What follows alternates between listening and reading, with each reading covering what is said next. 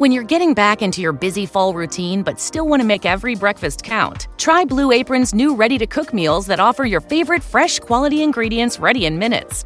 With 60-plus options each week, you can choose from an ever-changing mix of high-quality meat, fish, vegetarian, WW recommended, and health-conscious offerings. Get a $100 gift card, plus enjoy $130 off across your first 6 orders when you place an order by September 23rd. Visit blueapron.com/unique2022. This is Claudia's O'Reilly Auto Parts story. I had just moved to a new city and barely even knew where the grocery store was yet. When my car wouldn't start one morning, I didn't know who to ask about local shops. But I remembered a name from back home, O'Reilly Auto Parts. I called and they pointed me to a great mechanic just down the street. Now, I feel a little more at home. O'Reilly Auto Parts. I'm Chris Van Oker, and I'm hosting a new podcast called The Van Oker Group. Once a month, I gather a panel of funny, brilliant, and partially unstable guests to discuss local and national politics. Subscribe to the Van Oker Group podcast on iTunes, the Google Play Music app, or Spreaker.com. Welcome to another episode of the Let's Go Eat Show. I'm Bill Allred, and today we're going to be talking to filmmaker Tyler Measom. I don't know if that name rings a bell, but it should, because he's directed a couple of very well thought of documentaries. He's directed one called The Sons of Perdition and one called An Honest Liar, which you'll hear me call the wrong name several times during the interview. And I don't know why I did that, because I know that the movie that Tyler made, the documentary about the amazing Randy, is called An Honest Liar. I know that, but for some reason, at least 3 times I referred to it by another title. Weird. Anyway, Tyler, I enjoyed talking to him. I think you'll enjoy hearing about his new projects. He's working on some very exciting stuff. But first, let me remind you, go to Patreon. That's Patreon, right? Patreon, patreon.com. Look up The Let's Go Eat Show. There's some extra material there for just a minor amount of money, a small amount of money, or a lot of money if you want to spend a lot of money. You can get extra material that you won't get anywhere else, extra material that has to do with The Let's Go Eat Show. So, with that being said, let's talk to Utah documentary filmmaker, Tyler Measom. You're okay? Am I okay in your headphones? Need Everything's more or good. less? Everything's good. Any ground rules, anything? I can't, shouldn't? You can say whatever you want. Okay. You can swear, you can We do aren't whatever. into censorship here. That's right. Unless you make negative comments about my appearance, and then we cut all that out. I save it in a special file, though, there. that I have. There. Just for me. There goes half my shtick. What else? So I guess we're rolling, so let's just do the goddamn show.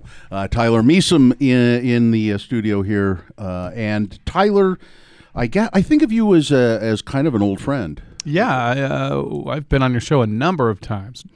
Yeah, and it's funny, I think it was about the 3rd time that you were on our show that I finally remembered who you were. I know who you are. That's when I remembered who I was, too. It's funny, though, because, Tyler Measom, we should say, a producer and director, documentary films, and we'll get into all of those and current projects. Probably the most famous one is An Honest Liar. Yeah, which I want to talk about because I loved it, and everybody who I know who's seen it, they always go, God, that's just a great documentary. But I'm proud of that film. You should be. So Tyler was on our show a long time ago. I don't know. Was it Sons of Perdition the first time, or sometime before that? I think Sons of Perdition may have been the first time I was on it, and then I was on it. Oh God, I don't remember. There was a film that came into town that I played at the Tower, and then An Honest Liar, and then I don't remember, man. So let's go back to.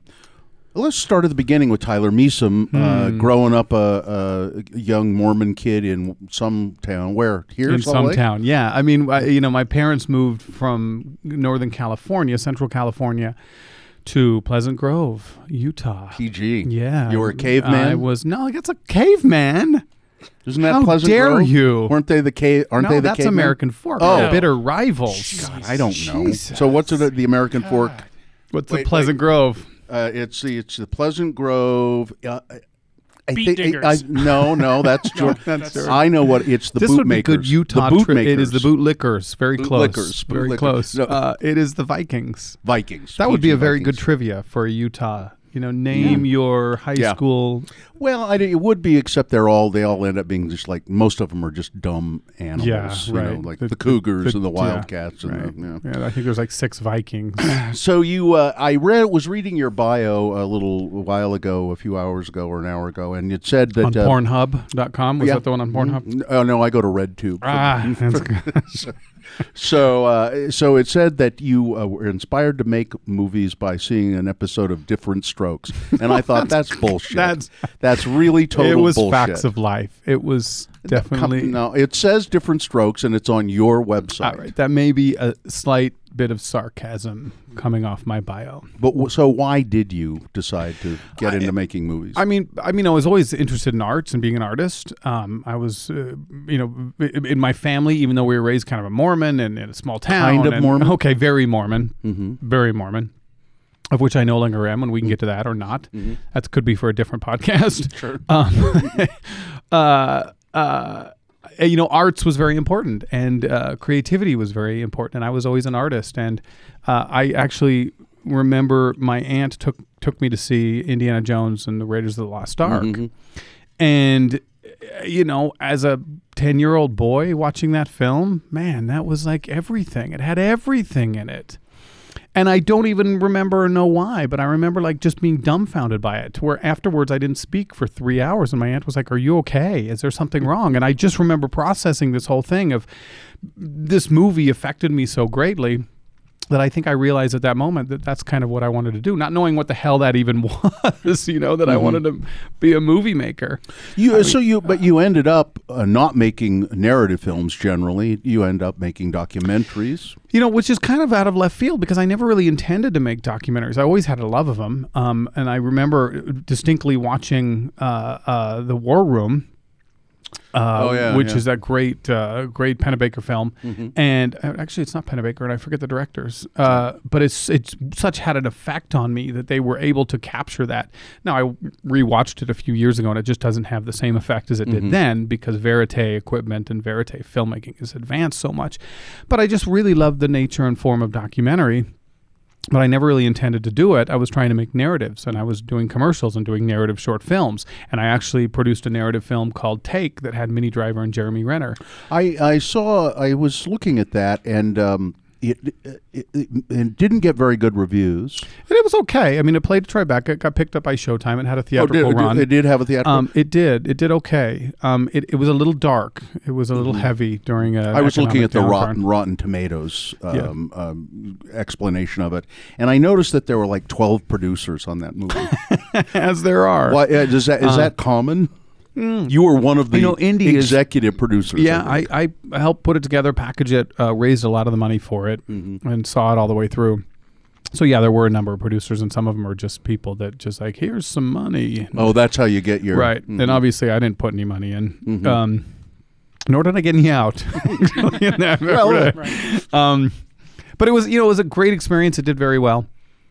Jeremy Renner. You want to do more of that? Yeah. I saw the scene from it. Jeremy Renner looked like he was about 18. He was, and hopefully he still is. I haven't talked to him in a while, but the kindest guy, just the nicest, was he most really? down to earth. Come and sit with the crew, hang out. Like him and I went to film festivals together and just had a great time. He was just so mellow, and I hope that he still is because he was one of the nicest guys I've ever known. So yeah, it was a good film, and it did very well. And then for some reason, just like I went to Sundance with a friend of mine, Jenny Lynn Merton, and we watched an amazing documentary. And I said, God, we should make a documentary. Like, it just sounds like so great. And we said, why don't we make one on these polygamist kids? The Lost Boys. The Lost Boys. And at the time, it was quite in the news. They were kicking a lot of boys out. It was during Warren Jeff's reign. And for anyone who doesn't know, there's a town in southern Utah called Colorado City, and it's the fundamentalist Latter-day Saints, and they practice polygamy, and they're very remote, and they don't, at the time, they didn't let their anyone read the newspaper, listen to music, watch movies, and obviously worthy men were given X amount of wives, sometimes to the tune of 7, sometimes to the tune of 50. And often very young. Often very, very young. And so they were routinely excising these young boys, kicking them out. Because the young boys wanted to be with the young girls, but the young girls were, reserved for the old elders of the church. Right. And, it's a little deeper than that. Sometimes it's like who's going to be the best, who's going to grow up to be, worthy, who's going to bring more money into this business of the church. Or these boys are troublemakers, or they don't work hard enough, or whatever. So they throw them out of the community. Right. So and they don't have anywhere to go. Right. And more than that, they're told they're going to hell. They're told you no longer have a family. So they come from families that you and I can't even imagine. Even by Utah standards, these are big families of 40, 50 people, 6, 7 moms. And then they're told you're going to hell. And that's hard to reconcile. Who turned you on to this story? Well, it was in the news, and I'd heard about it, and I thought, what an amazing story. And we tirelessly worked to get into this, to get access to these kids. And at the time, there were probably a dozen filmmakers trying to make that same film. Most of them, in fact, all of them, from out of state. They'd come in from New York, and they'd try to talk to these young boys and then they'd leave. And then they'd come in from L.A., and they'd try to talk to these young boys, and we just kept coming back and back and back. And I remember meeting the first kids. Like, we'd finally worked with these social workers to try and introduce us to these young boys.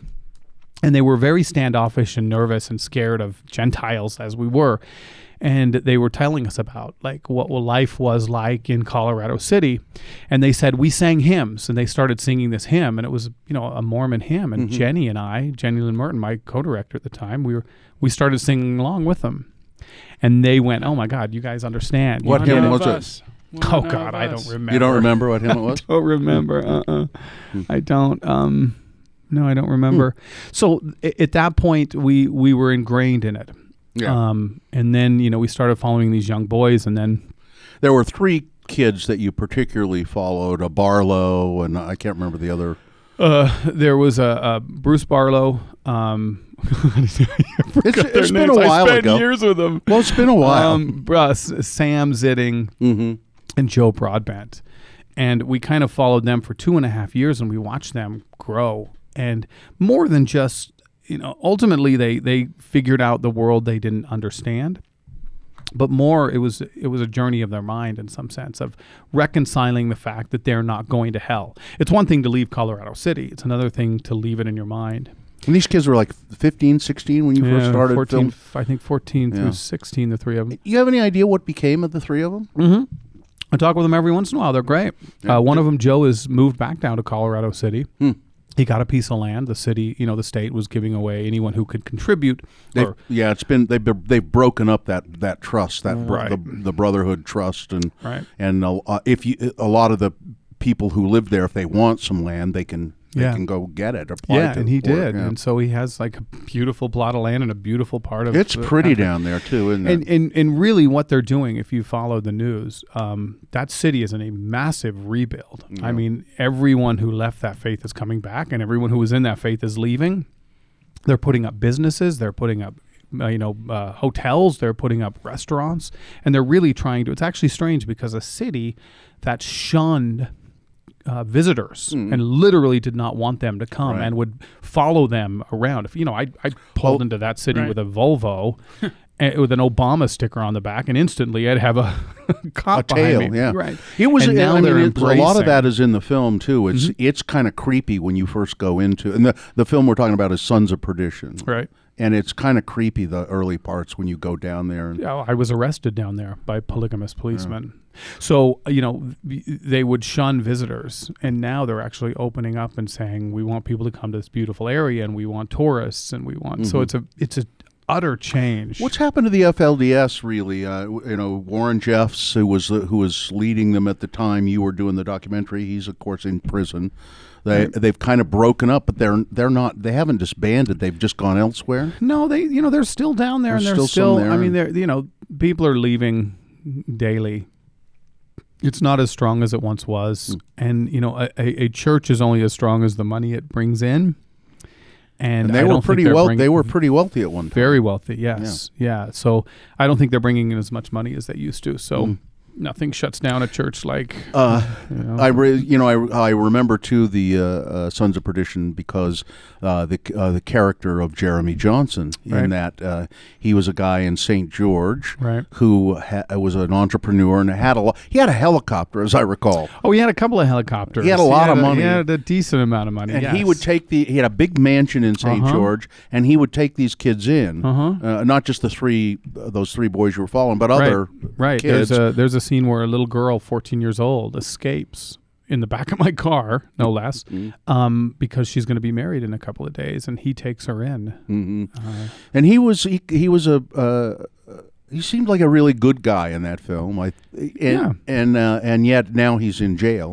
Yeah, and that's kind of an odd side note to it, isn't it? He was a good guy, and he did help a lot of those boys, and he helped that community immensely. And not just in the contribution of money, but he would, really give a lot of his time. The funny thing is that he kicked those boys out, and not to be a spoiler alert for the film, anyone who hasn't seen it. It's been out for a while. He kicked those boys out basically for smoking grass. Really? In the meanwhile, he was... Is that in the film? I don't remember. Yeah, it is. So he kicked him out, and it's a turn in the film because these boys, they go from house to house. They get kicked out of their house, and then they want to get adopted, and then they finally get in this house that's wonderful, and they're being taken care of, and then they get kicked out for smoking weed. Smoking a little pot. And meanwhile, he's bilking customers illegally in many ways out of millions of dollars. Jeremy Johnson. That's another movie you should make the Jeremy Johnson movie, I think. Well, I think there's a lot to do with Utah in that and affinity fraud and why people here are so willing to give money and why greed is so important, not just in Utah, but all over the country. I know greed's important to me. I noticed. What? All the jewelry I wear. That fine shirt. You know where the shirt came from? Desert Industries. Did it? Yeah, most of the shirts I wear, my wife gets for me at Desert Industries. Love it. But it was probably owned by a wealthy man. Might have been at some point. And I think this shirt that you're wearing right now, Tyler, is the same shirt that you've always worn when you come. It's my uniform. Yeah. You put on your hard hat and you go to work. I haven't seen you for a while, and you walked in and I went, what? He hasn't changed a single bit.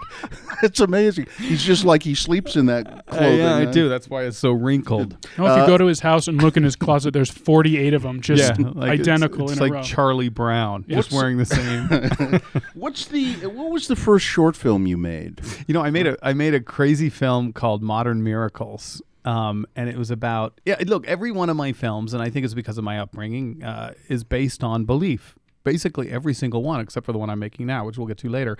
The first short film was this wacky short film about a kid who leaves a small town and believes that he goes to a big city and believes he has the power to open automatic doors through the gift of God. So they're automatic doors, but he believes that when he walks up to them, they open because he has power. Right. So that's pretty fascinating. It was this funny little wacky short film, and it played in some festivals, and it did pretty well. And then I made a second short film called Fall of Man about a guy who meets Satan in the desert, and Satan leads him along and has a surprise for him, tries to recruit him to do his advertising. And that was a big fun short I did down in the desert, and that played at dozens of festivals. And then I did another one called Fall of Man The Furniture, about a guy who believes his furniture is going to kill him. I like that, and too. That was a very fun, very short. Are these available? I think so. I think maybe a couple are on my website, tylermeasom.com. MEASOM. Correct. And they're fun, and they did very well. And I had a good crew, and they got me commercial work, and they're all narrative based. So I kind of, again, I was going in that direction before this documentary came. You must be pleased that you've been able to, when you decide, okay, I'm going to make movies. That's what I want to do, and you start making them. That you've been able to do that and make money and make a living doing it. Yeah, hence the fine one shirt I have. But you know what I mean. Have you had to work other jobs while you're doing it? No, I didn't think so.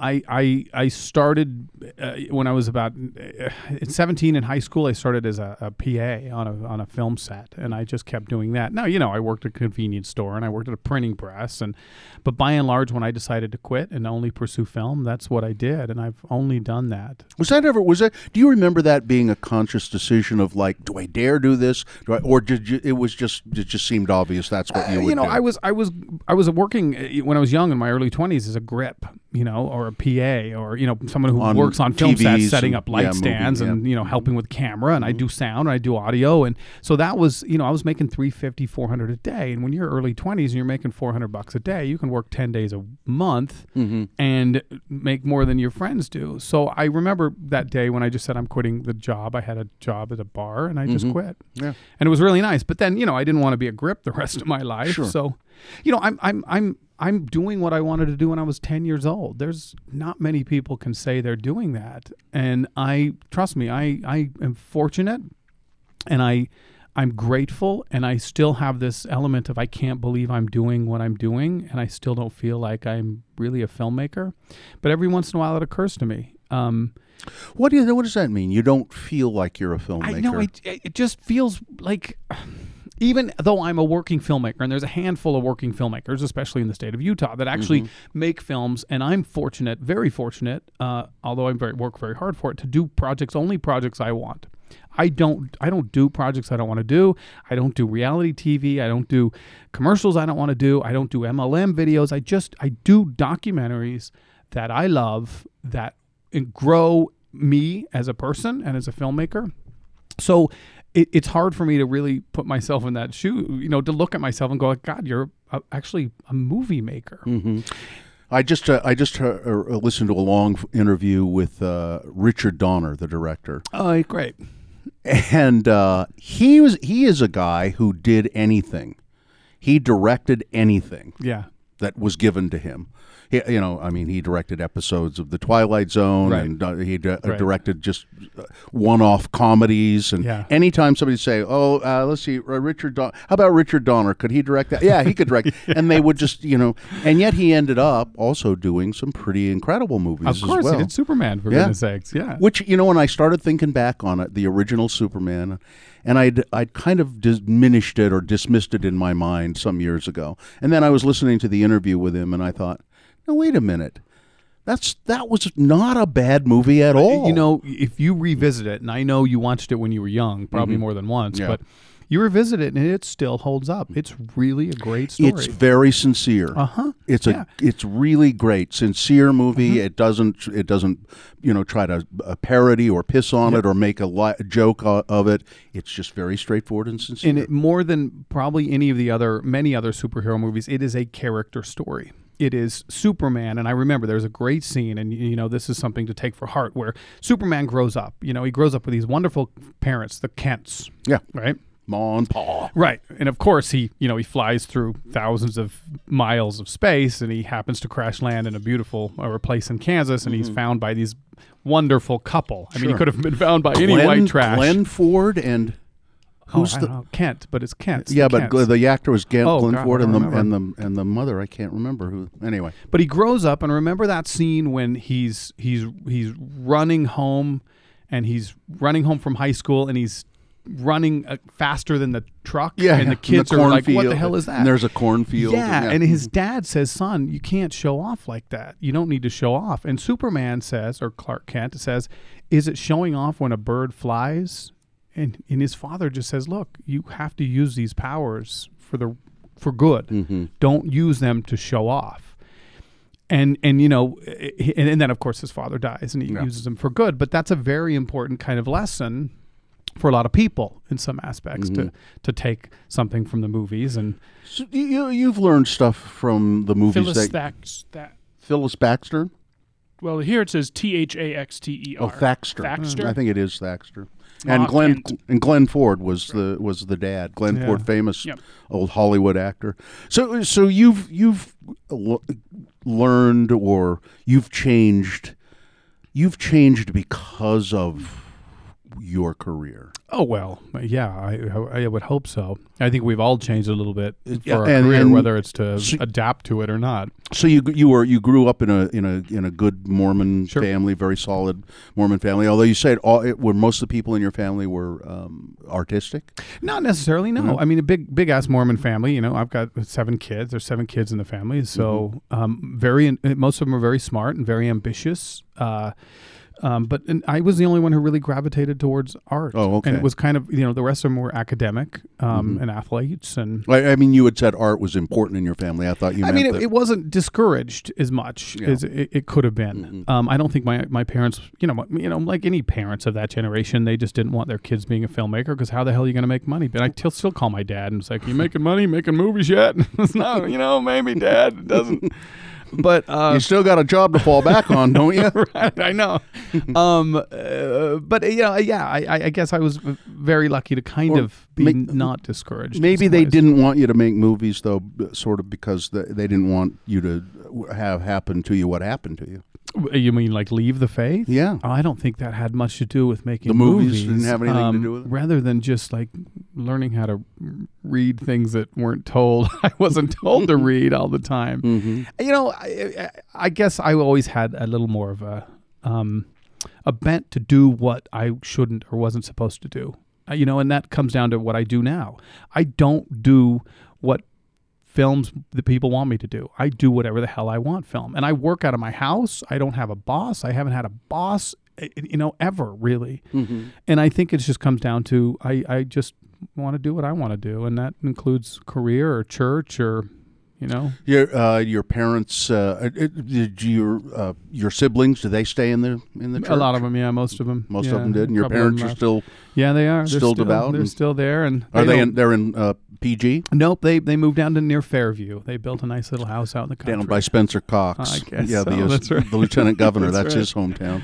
And so there you're kind of the black sheep of the family, but they love you anyway. Yeah. They they have 7 kids, so that love is pretty divided. Well, we've got some we love better. They've seen your movies, I assume. Oh, they love it. They love the fact that their child makes movies. They're very happy with that notion. I mean, they actually, and there's a lot of people who do make movies. I may come off as cocky. I make good movies. I don't turn in C- papers in movies, and that's maybe why I only make one every 4 years. Yeah, I was going to say it is kind of a slow output. Well, then that's a number of reasons. One is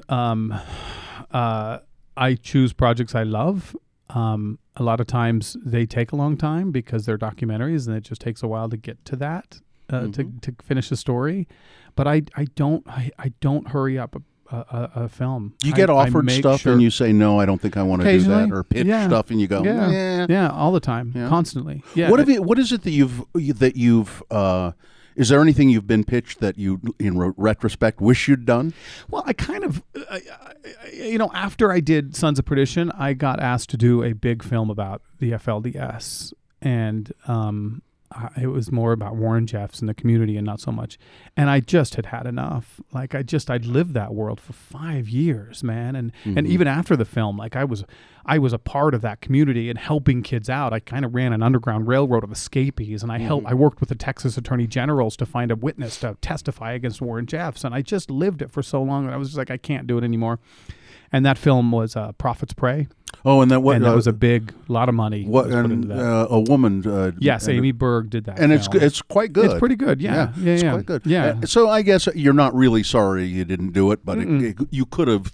I mean, that was Showtime paid a ton of money.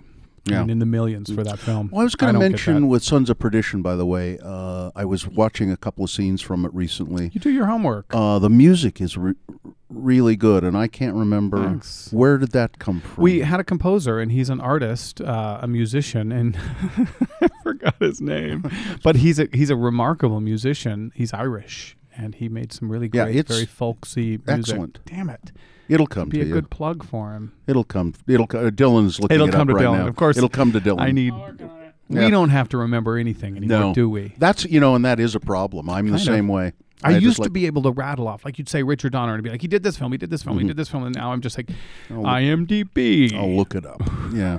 So let's talk about True Believer. How did True that... Believer? Oh, the HBO film about Imagine Dragons. Right. Oh, no, I'm sorry, not True Believer. Honest Liar. An Honest Liar. Yeah. Yeah. Not, I don't... Believer is the film, the Honest Imagine Dragons film that comes out in June. I did a little bit of field producing on that. Oh, you are involved in that. Nothing to really shout about. Mark Geary. He's amazing. And Carl Oldham are both Mark credited. Geary has some amazing music. Really great Irish. That's for Sons of Perdition. Right. Yeah. So on Honest Liar. Honest Liar. I don't know why True Believer came to my mind, but Honest Liar. So how did that project about the amazing Randy come to you? Well, you know, when you make a film, as I said, you live above the store. Sons of Perdition, I lived above the store. And after it was done, it premiered at Tribeca, and it played at festivals all over the world. And I'll tell you, when you finish a movie and it's somewhat successful, it's so great because film festivals fly you into their city, and it can be Poland, it can be Brazil, it can be Columbus, Ohio. That would be fun. And it's not just fun because you show your movies, but filmmakers come from all over the country. Yeah. And usually the film festival circuit starts in the spring, with Sundance and South by and Tribeca. And then, it's like a traveling circus, of course. And then you go to another festival and you see the same filmmakers and you meet amazing people, and they all stay in the same hotel, and we all party and we all sit and talk about films. And it's really this great kind of experience. It's the closest we can get to being like rock stars going on the road. And you get to travel all over the world. And that's one of the real joys. And plus, you get to show your movie in front of audiences, and there's nothing show it to other filmmakers, right? Yeah. And it's an amazing experience to be able to do that. And so after that, you kind of make this movie, and you work so hard, and you get it off, and it's a part of you. That film is not just like a movie I made. It is me. It's a part of me. Jenny and I both left the church, so it's our story writ large. And to have that out, and then Oprah bought it, and it played on theaters, and it played, on TV, and then it was on Netflix or whatever, and then all of a sudden, that was it. It was like, you make this movie and everybody claps and cheers, and then it goes on TV and nobody gives a shit anymore. And then everyone's like, all right, now what are you making? I guess I better make another movie. I want that feeling again. And you go through this. Yeah, I want to go back to Poland. That was really fun.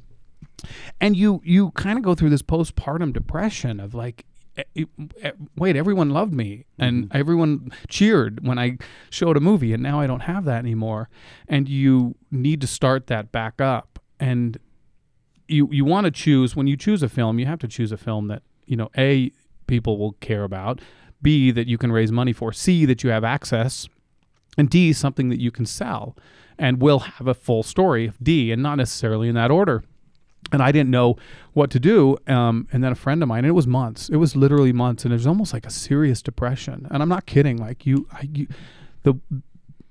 the only thing more difficult than making a film is not making a film. Well, and not knowing what you're going to do. Sometimes filmmakers never get over it. They never make it, or they'll make one more and it's not very good. Right. And then they're done. First album. You make a first album, everybody loves it, and then your second album sucks. And I didn't want to make a shitty second album. And I wanted to make one that was really good. So I really thought, what do I do? And then one day, someone just said, there's a great guy named Amazing Randy, and you should check him out. Read about 30 minutes, and I was like, I can't believe no one's made a film about him. I reached out to him, and after he properly vetted me, he said, yeah, let's make a movie. And by properly vetting, I'm assuming, because knowing what he's like from seeing your movie, the vetting was not just any light thing. Just to cue the audience in on who the Amazing Randy is. James the Amazing Randy is a world-famous magician and escape artist, perhaps one of the greatest since Houdini. And like Houdini, he followed in the same path in that he went after faith healers and spoon benders and psychics and people who use the tricks of magic, not for entertainment, but for deception. Right. He says that magic is magic. Right. It is just a trick. Right. Just a trick. That's all it is. To entertain. Right. Yeah. And they're being honest. Like they're saying, I'm going to fool you. This is a trick. This card is going to disappear, and it's a trick. It's only a trick. There's no powers of heaven or, magic beings or demons or crystals or whatever. But there are people who misuse that same and say that they are, imbued with a special spirit, and they take advantage of other people, and they're being liars. He is an honest liar, hence the title of the film. So he's a very hated man because he's ruined a lot of people's lives. He spent his life debunking these individuals, and And so for someone to come in and say, I want to make a movie about you, it could easily be turned. He watched he watched Sons of Perdition and said, it's a great film, and come aboard. Mm-hmm.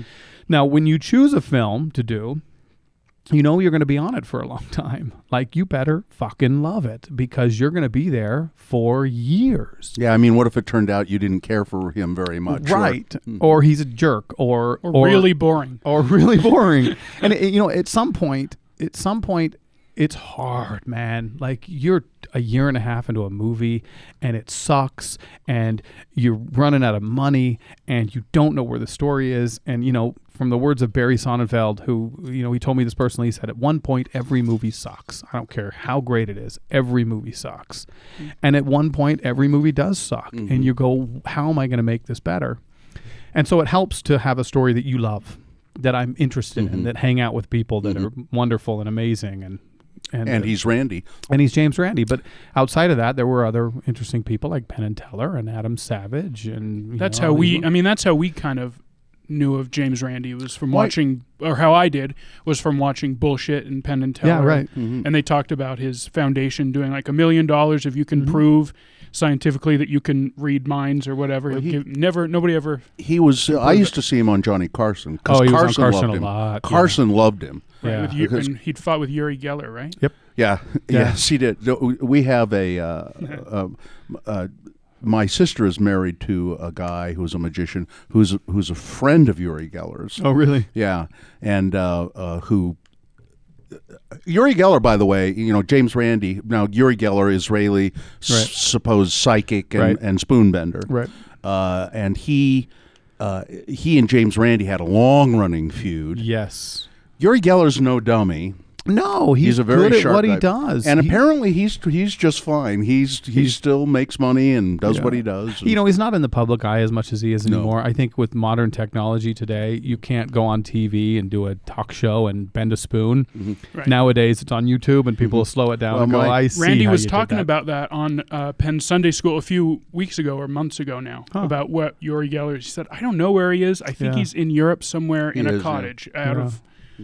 But he does okay. James, my sister's husband, is still in touch with him and knows him, and my sister's husband can bend spoons, but he'll show you how he does. Sure, it. I can show you how it's He'll done. teach people how to bend spoons if they want to. But it's funny because we're such Penn and Teller fans, the All Red Boys. Yeah. That when we'll say, and Penn and Teller did this trick, and sometimes you'll see James because he's on the Uri Geller team, and he knows that Randy and Penn and Teller, he'll kind of. Yeah, let's go back to Honest Liar. Right. So you're on the film.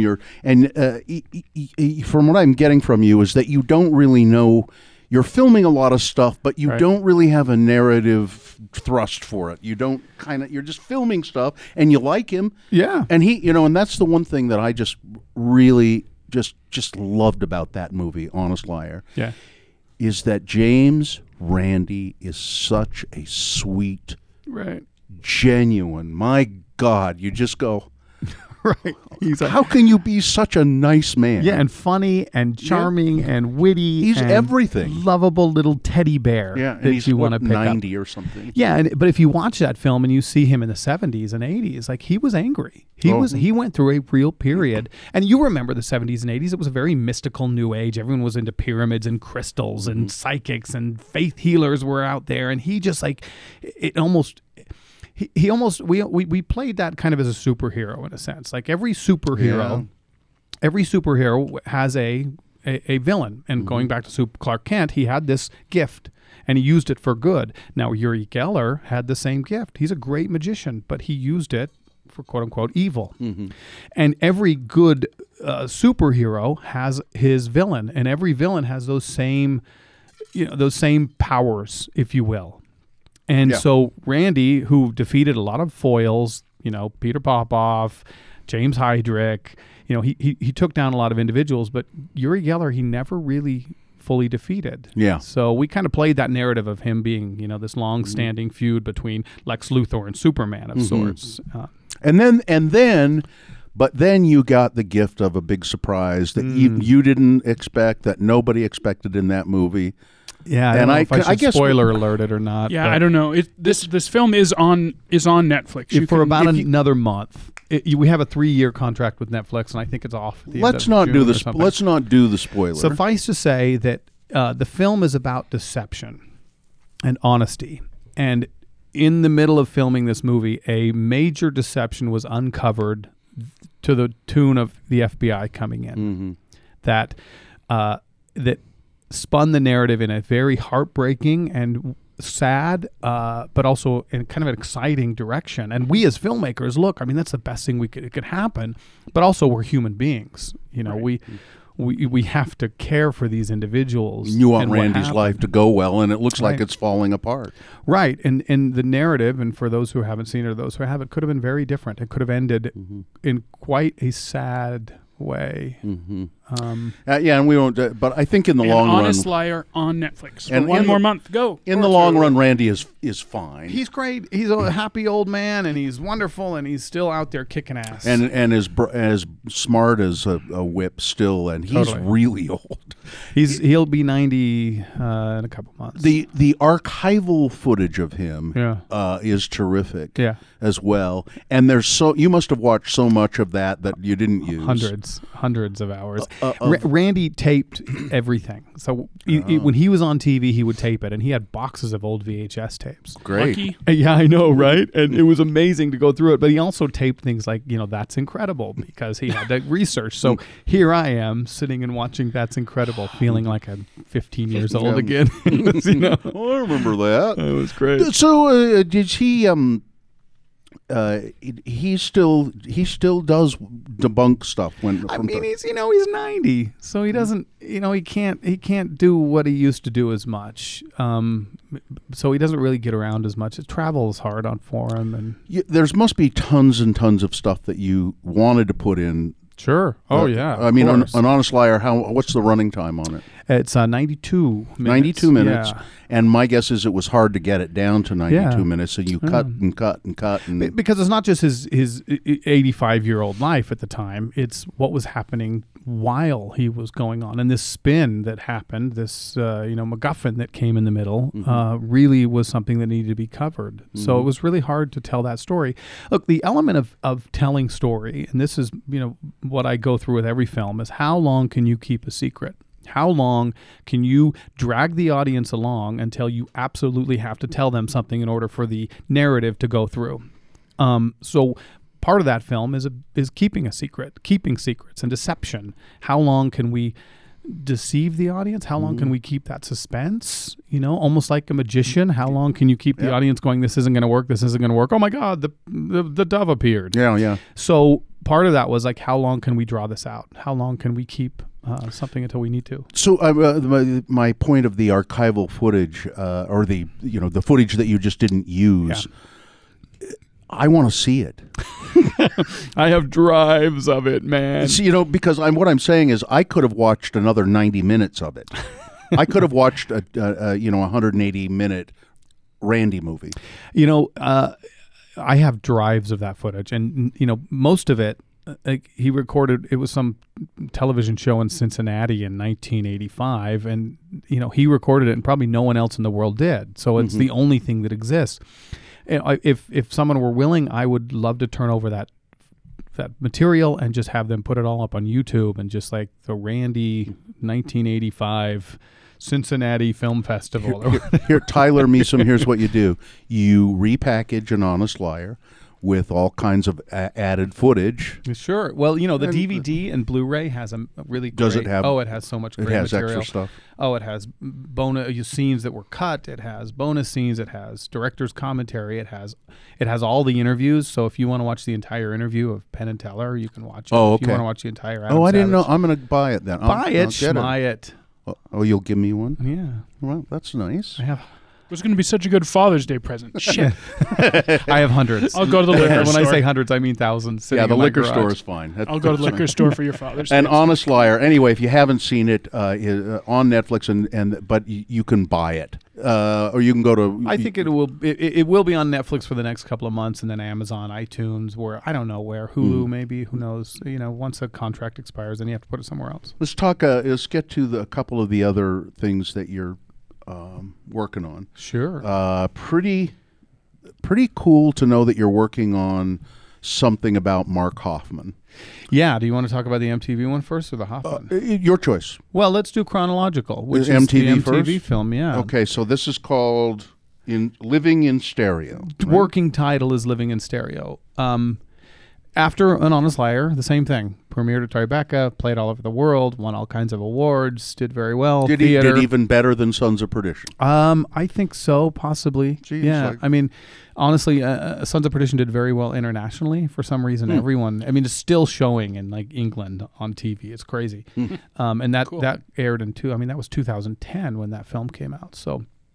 But it did very, very well. And then the same thing, like, now what the fuck am I going to do now?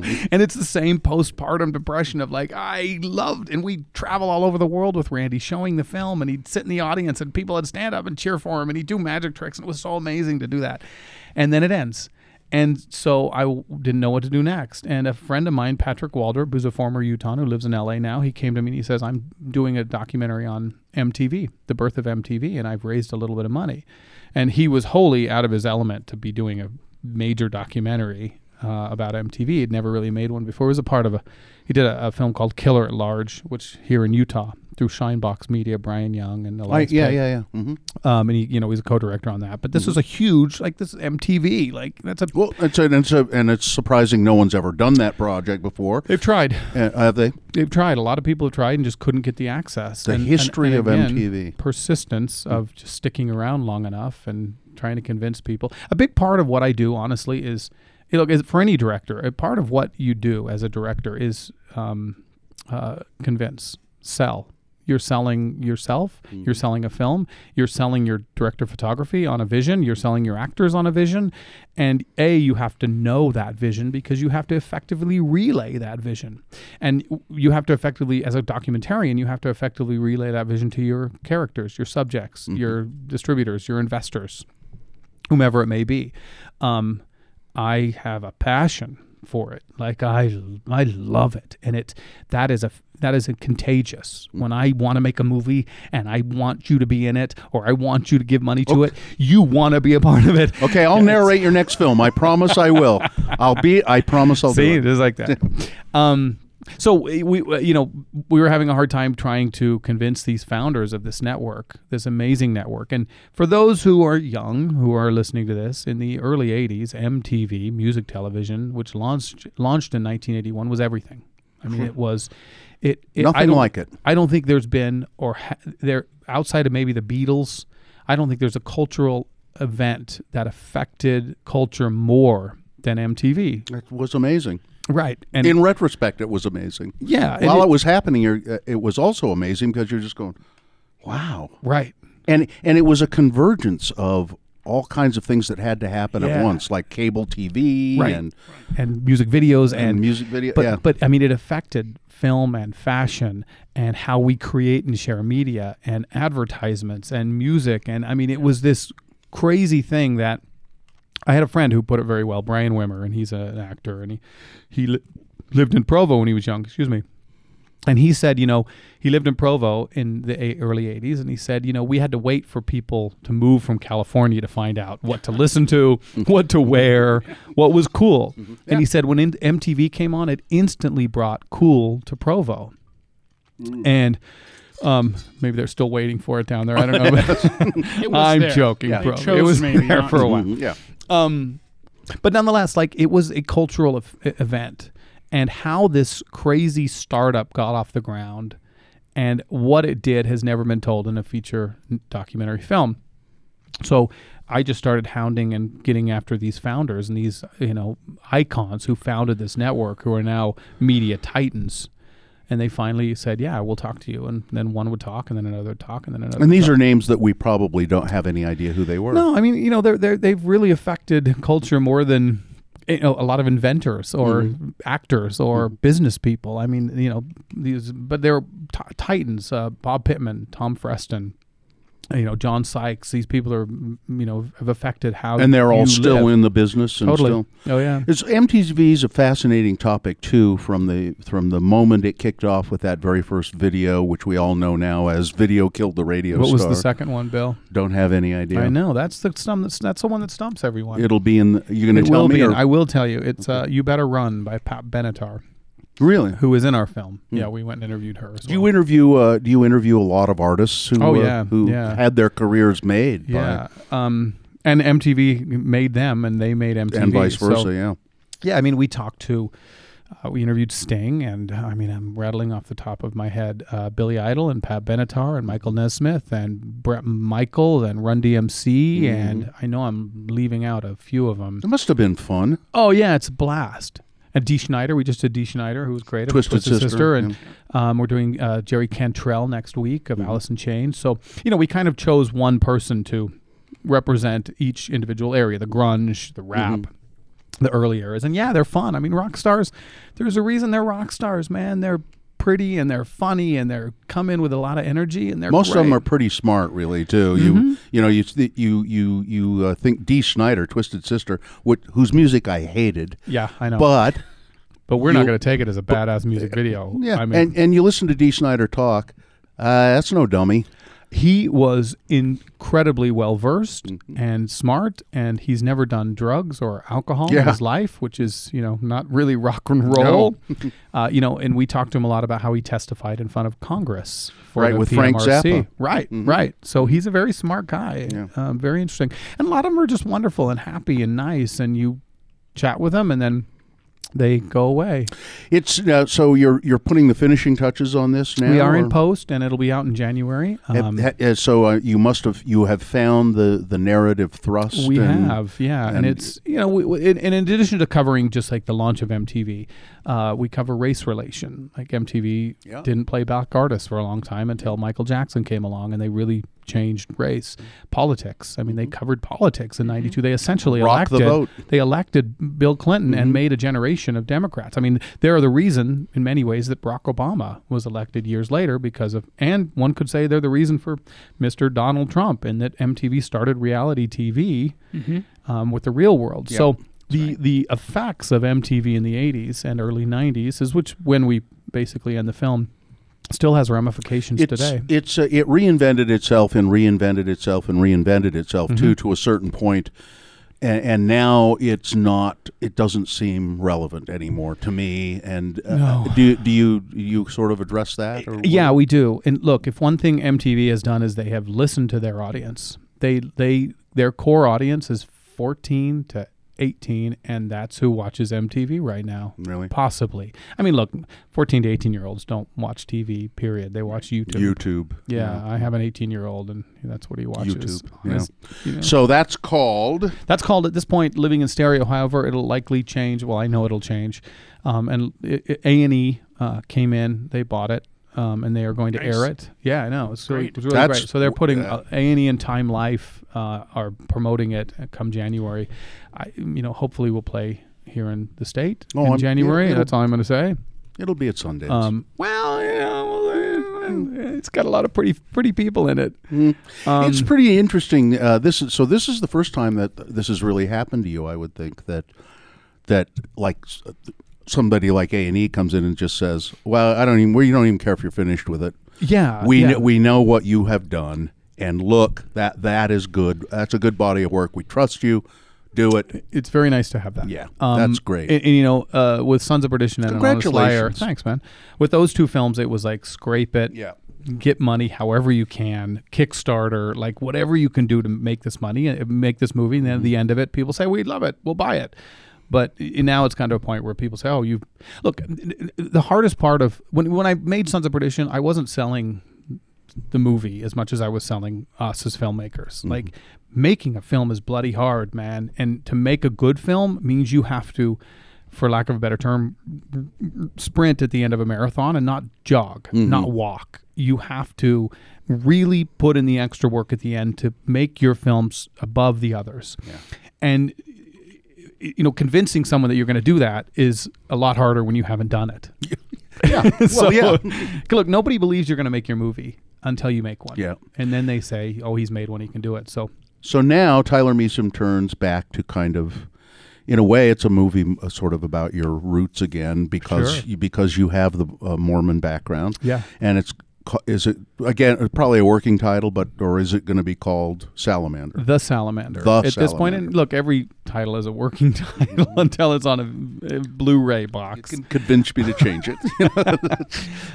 Yes.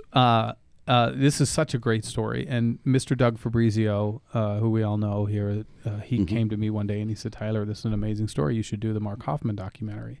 And he gave me a book called The Poet and the Murderer. And I read it and I was like, oh my God, I can't believe no one has made this film. And then I looked and I was like, everyone's tried to make this movie.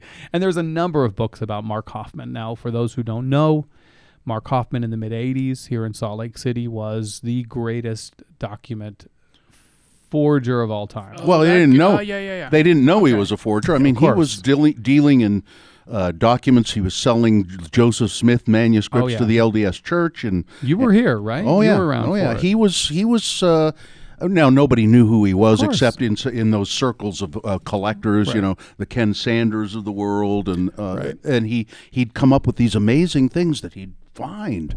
Amazing things. So he had documents from George Washington, Abraham Lincoln, Emily Dickinson. That's right. Button Gwinnett, the rarest signer of the Declaration of Independence. I mean, literally hundreds of documents. But he was also finding documents that were related to the Mormon faith, and many of them damning to the Mormon Church. He discovered the Salamander letter, which claimed that Joseph Smith didn't find the golden plates because of an angel, but because of a white salamander that punched him in the face when he tried to grab it. Right. And so, these documents were discovered, and the paper was good, the ink was good, the timing was good, the handwriting was good, everything was right. And so the church would accept it and say, okay, well, maybe it was a salamander, and it would just throw everything into a loop. He discovered documents like the Joseph Smith third blessing that said that Joseph Smith's son should have been the prophet and not Brigham Young, and it would just throw the church and everyone into this major loop. And so he found and discovered all these documents, and then at some point, I shouldn't spoil everything, but it's not that. Everyone in Utah knows this bloody story. Right. And bloody it was because he set 2 pipe bombs that killed 2 innocent people. Because he was being discovered. Yeah, I mean, there's all kinds of theories as to exactly why, but mostly it was because of that. Mostly to buy some time. So he was a brilliant forger. He was the best, and he was an artist, and he was amazing at what he did and how he did it. And he had a wife and 5 kids or something like that. 4 kids. Lived, even though he was making a lot of money at one point, lived modestly. Sure. And then he just got a little, I think greed or, to be able to, you can't con that many people that long. Yeah. And he conned a lot of people for a lot of times. I mean, the FBI said the documents were correct. Sotheby's, all of these document dealers, his historians, the church itself and the many historians, every single document he came up with, apart from a few, they said, yeah, these are genuine. Sam Weller. Sam Weller bought a lot of his documents, yes. Yeah. Ken Sanders. Now, Ken, who's a good friend of ours. Ken's just a great guy. Rare books and coins. I think been on the podcast several times. Was Ken seems to me he was always a little he was suspicious. He never liked Mark Hoffman, he said, and he never bought any documents. Now, Mark's fingers really had a lot of pain, both literally and figuratively. Right. And there's still pain in Salt Lake from what he did. Yeah. There was a great, and I don't really need to tell you, but there was this great shop here in Salt Lake in the 80s and 70s called Cosmic Airplane. Oh, yeah. And that was a head shop, and that's where the cool people went to buy albums and cool T-shirts here in Salt Lake when there was nowhere else to buy it. Now, the owner of that, Steve Barnett, bought a lot of documents from Mark Hoffman. And when it was found out that they were forged, he had to pay those people back, effectively shutting down Cosmic Airplane. Yeah. I mean, so Mark didn't just affect the Mormon faith. He shut down the cool hangout in Salt Lake. So now I don't want to spoil anything about that. Mark Hoffman is still alive. He's in prison. He is in Gunnison. He was moved to Gunnison not too long ago. I assume you asked him? Yeah, if you could talk to him. He's never spoken to the press in 30 years since he's, and I don't know if he will. I write him letters. Almost every month I write him a letter. And does he answer at all? No, he doesn't. Nothing. But I get a letter from George Washington out of the blue. I don't know this. Joseph Smith sends me letters. No, he's never sent me a letter back. But I send him letters. Again, wouldn't that persistence. be just perfect? You know, you don't need O.J. Simpson to tell the O.J. Simpson story in prison. And I don't need him. In fact, in some ways, I don't need him to tell his story. I have enough. You like the mystery of it, too, in a way. Yeah. Look, I will tell you this. Like, you were here for it. But, man, during that, I mean, he bombed these people in 1985. There was a mad bomber loose. Right. People, innocent... there was a woman killed just innocently. Kathy Sheets. Yeah, she was just innocent. bystander. Yeah. Her husband, Gary. Her husband was relatively, closely related to.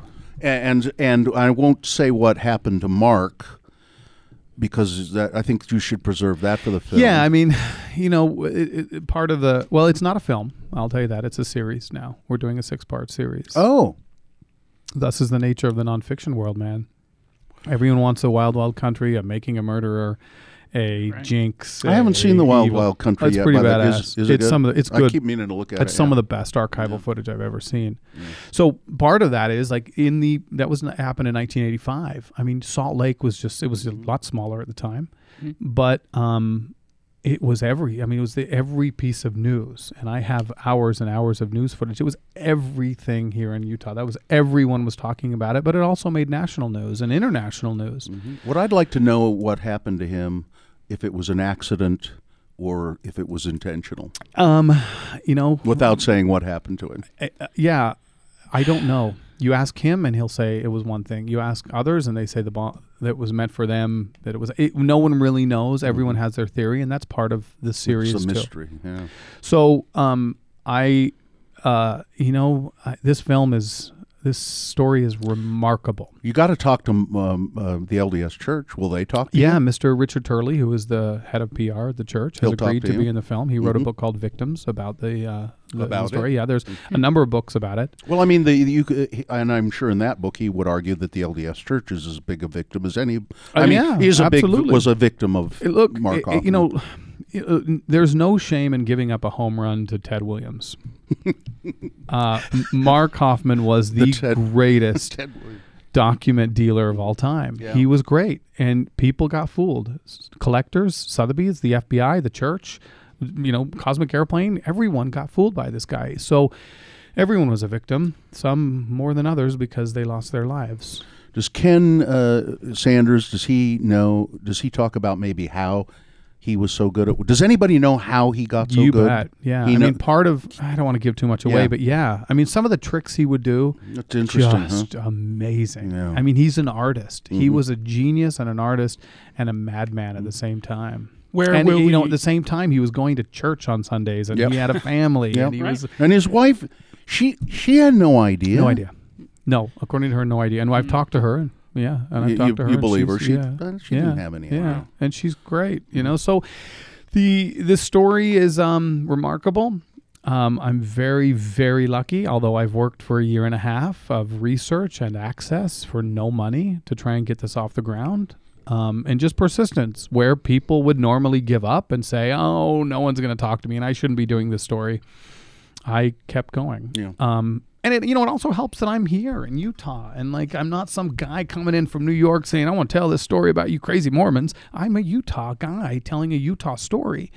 And so we kind of put together this Utah all-star team of sorts to make this film.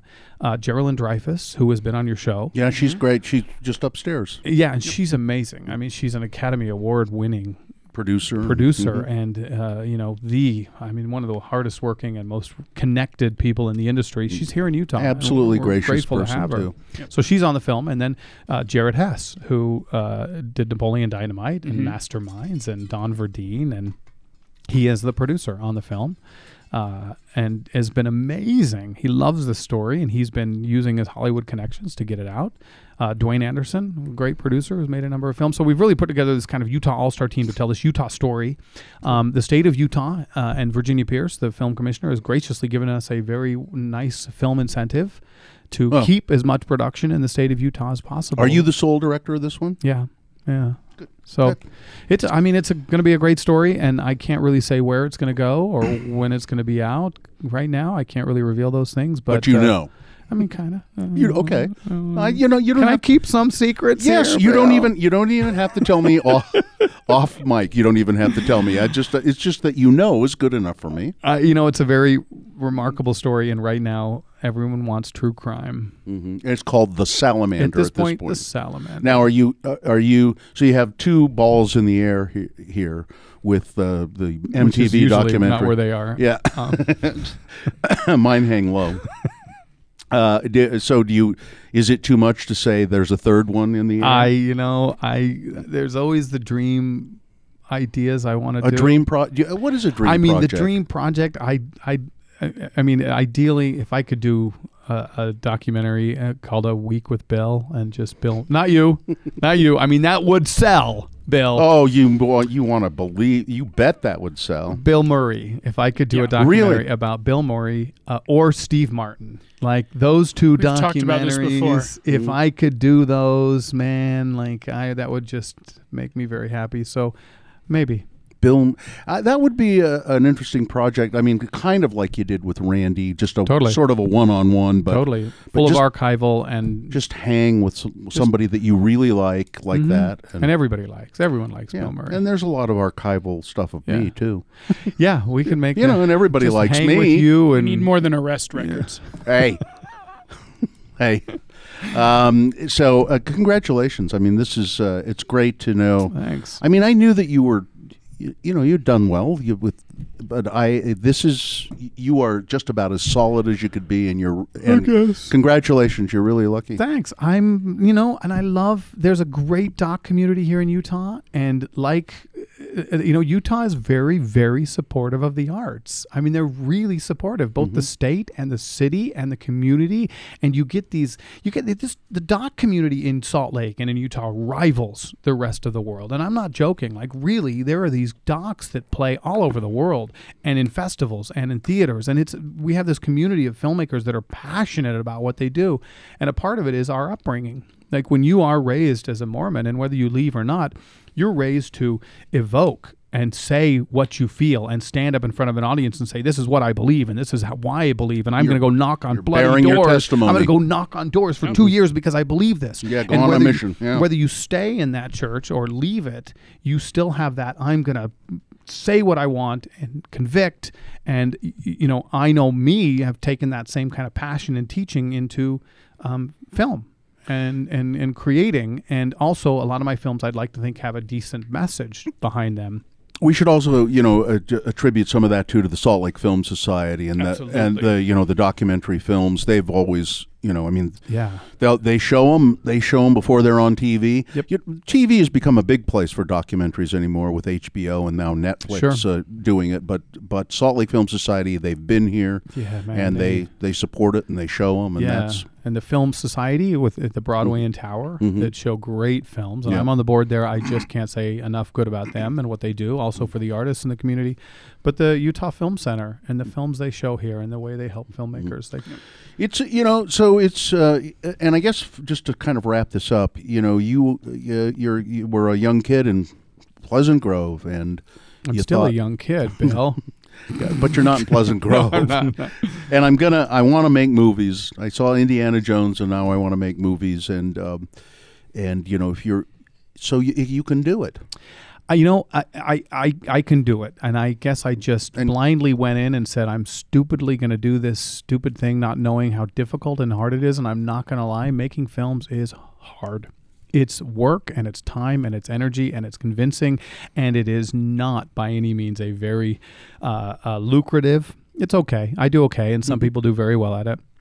But you're not guaranteed a spot as a filmmaker. But as I would tell people who are interested in it, I would say, look, go into it passionately. You have to love it, and you have to be good at it, and you have to work hard at it. But I think the main thing, and I tell people this, and I have a lot of people say, like, I want to make a movie, or I'm going to write a script, or I'm going to write and I want them to, and I say, look, you may have it, but I have a job, and I can't do it. I can't do it because I have a job, or I'm doing commercials, and I can't make movies. And I'm like, if you don't spend some time every day And this sounds like, like some kind of, motivational speaker thing. But if you can't spend 10 minutes on your dream every day, then just don't fucking do it. Like, don't tell me you want to make movies and you didn't spend 10 minutes today on it, or an hour on it today, or 20 minutes, or 8 hours. Don't tell me you're going to do it if you can't afford 10 minutes. So even when I'm in the middle of the MTV project and it's taking all my time, my dream project was to make Salamander. And I'd spend 10 minutes a day on it, or 20 minutes, or an hour. And it didn't every single day. You have to work on your dream. Otherwise, don't. You thought about how to make it and what to do. And I read every book and I researched everything I could. And you just have to, every day, dream. There's the best advice right there. Yeah. And it doesn't, some people have jobs, but if you can't afford 10 minutes or an hour or whatever, and if nothing else, that gives you a reason. Like, I wake up in the morning and as stupid as it sounds, I say, all right, I go into my home office and I say, time to make movies.